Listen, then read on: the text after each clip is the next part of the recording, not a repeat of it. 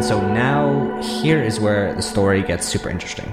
In early January of this year, Luckin announced the pricing of a new offering of $400 million in convertible notes and ended up raising just over $1 billion in just a few short days.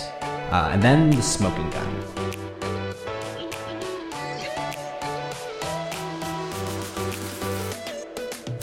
Welcome back to the Global Startup Movement with your favorite host, Andrew Berkowitz. Today it's just you and me because I want to deep dive into what's going on with Luckin Coffee. And because it's such a controversial topic, I haven't been able to get anyone super close to the situation to actually come on the show and speak about it. But I've been diving down this rabbit hole over the past week, preparing this episode for you. And so let's just get right into things. So Luckin Coffee has been touted in the media for a couple years now as China's Starbucks.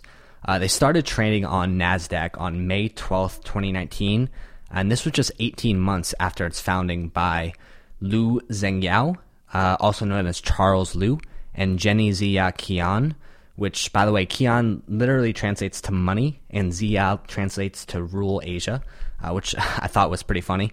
And they raised about $570 million from their initial public offering. And at the time, Luckin had about 2,400 stores in 28 Chinese cities and reported a 2018 net loss of $241 million on just $125 million in sales. And basically, their whole story during the IPO was that they've kept coffee prices low, they've offered coupons, and they've undercut Starbucks with the goal of quickly gaining market share. And so that makes sense as long as it's a short-term strategy. And so fast forward now to July 2019, they now have grown to 3,000 stores in 40 Chinese cities and announced their first international partnership with Kuwait-based Americana Group to set up coffee retail businesses in Middle East and India. And so the Americana Group runs about 1,900 franchises across the Middle East for brands like KFC, Red Lobster, Olive Garden, Krispy Kreme. And so this makes sense to me. I mean, if Luckin's going to be a popular brand in China, it makes sense why they would see success in the Middle East and India region.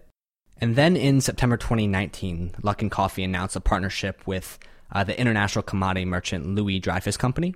And so they're one of the world's biggest crop merchants, and they plan to launch a not-from-concentrate juice business with Luckin. And I actually didn't know this, but apparently China is the fastest growing not-from-concentrate juice market in the world, specifically for orange and apple juice. And so again, this partnership made sense because Luckin and LDC can partner on the NFC market and can use the distribution network that Luckin had built with its stores to basically launch a sustainably developed not-from-concentrate juice drink to the Chinese consumer. And Luckin also announced in September of last year that they were going to start offering tea drinks as well, which at the end of the day is a much bigger market opportunity in China than coffee is. In 2019, coffee was about a $14 billion industry, while tea was about a $22.4 billion industry in China. And then as of November 11th, 2019, Luckin officially had as many locations in China as Starbucks did. And so, 2019 was seemingly a fantastic year for the fast-growing coffee brand. They basically went from zero to Starbucks in just 2.5 years. And so now here is where the story gets super interesting. In early January of this year, Luckin announced the pricing of a new offering of $400 million in convertible notes and ended up raising just over $1 billion in just a few short days. And then the smoking gun. Rather, 5 smoking guns, actually. So on January 31st, Luckin Coffee stock plunged about 26% after the short-selling shop Muddy Waters Research said that it was shorting Luckin shares after receiving an 89-page anonymous report that accused Luckin of fraud. And so an interesting note here is that Citron Research, which is another infamous short seller that actually was the one that put out the pretty damning report on Jumia last year, basically publicly came out and said there's nothing to this report, and they completely defended Luckin. And so let me just read some of this report to you guys. And it's basically broken down into 2 different parts. Part 1 is the fraud, where they have 5 pieces of smoking gun evidence and 6 red flags. And then part 2 goes down into their fundamentally broken business model, which has 5 different flaws in the approach to the market. And so the first paragraph of this report says, when Luckin Coffee went public in May 2019, It was a fundamentally broken business that was attempting to instill the culture of drinking coffee into Chinese consumers through cutthroat discounts and free coffee giveaways. Right after its $645 million IPO, the company had evolved into a fraud by fabricating financial and operating numbers starting in Q3 of 2019. And so here are the 5 different smoking gun evidences that are presented. The first is that the number of items per store per day was inflated by at least 69% in 2019 Q3 and 88% in Q4. And this was supported by 11,260 hours of store traffic video, where this group mobilized 92 full-time and 1,400 part-time staff on the ground to actually run surveillance in the store, which I guess exposed that the numbers reported from these stores didn't line up with the actual store traffic video. The smoking gun evidence number 2 was that Luckin's items per order had declined from 1.38 in Q2 2019 to 1.14 in Q4. For the smoking gun evidence number 3, they gathered 25,843 customer receipts and found that Luckin actually inflated its net selling price per item by at least 12.3% to artificially sustain the business model. In number 4, a third-party media tracking showed that Luckin overstated its 2019 Q3 advertising expenses by over 150%. And then finally, Luckin's revenue contribution from quote-unquote other products was only about 6% in Q3 2019, representing nearly 400% inflation, as shown by the receipts mentioned before.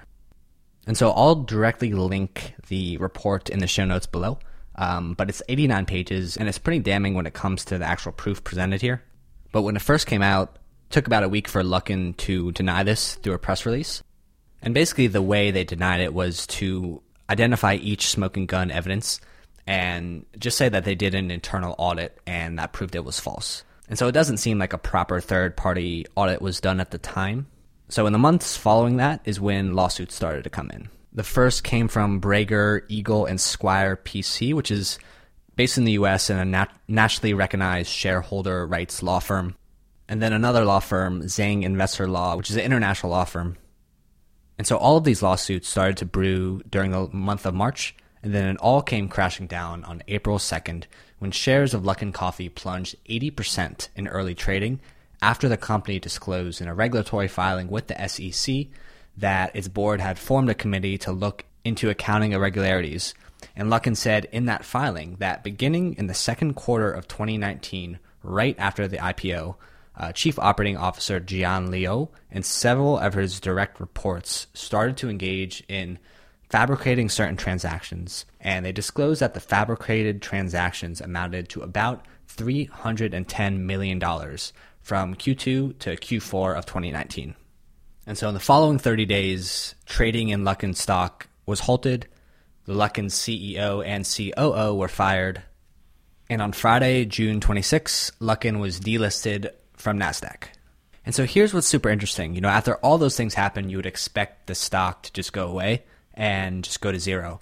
But now it's trading on the over-the-counter market, and the stock has more than doubled in the past few weeks. And so the main reason for that is it seems like a lot of investors that still have stock are expecting that Luckin will at least try to go private because there's still value in the brand that they have and the distribution network of stores that they have. And so as I'm recording this about an hour ago now, Luckin announced they're appointing a new CEO and board chair, and we'll see what happens. And so I guess the question here is, what lessons are there to be learned from this? I mean, for me, it's pretty obvious that one of them is that NASDAQ needs to be much more scrupulous about auditing Chinese companies that want to list. I think that the Silicon Valley venture capital ethos of growth at all cost is seriously poisonous. But also, I think this does go to show that categories in China, specifically that are traditionally dominated by some foreign brands or Western brands, are not necessarily that far out of reach from ambitious domestic brands. And so I do want to finish this episode off with another example of a coffee company that does have the potential to challenge Starbucks in the Southeast Asia region.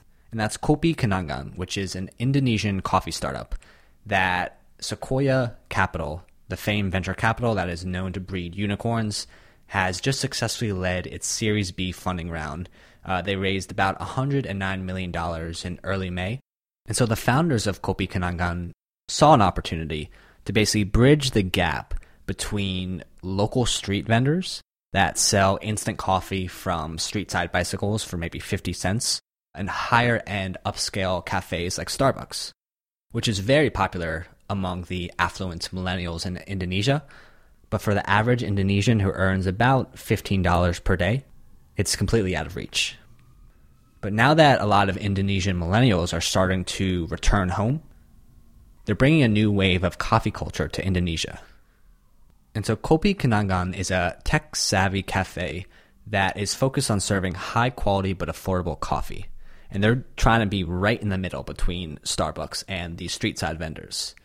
And so they were growing at a rate of about one new shop per day before the coronavirus kind of put a damper on this growth. But according to their founder and CTO, their business saw a sudden shift in their customers' purchasing behavior from dine-in to online delivery. And this started in about March of this year when Indonesia went into lockdown. But since then, they've been investing in their technology platform, and they were able to successfully raise their Series B in May and are now planning on expanding across the Southeast Asia region to Thailand, the Philippines, and Malaysia, which, by the way, that expansion plan is pretty insightful when it comes to which markets in Southeast Asia are most similar to Indonesia in terms of consumer spending habits and the coffee cultures that are emerging in the region. And so even though the coronavirus put a damper on Kopi Kenangan's expansion plans, their competitor for coffee was crippled by the coronavirus and had to completely sell off its assets. So I believe that Kopi Kenangan is a startup to watch. And I believe now with Luckin Coffee getting delisted from NASDAQ, Kopi might just become the new Asia region's coffee darling and become someone that is seriously able to take on Starbucks in the Asian region. So that's all for now. Let me know what you think on Twitter. My handle is @TheWitsCarlton. I hope to hear from you guys there. But that's all for now. Take care.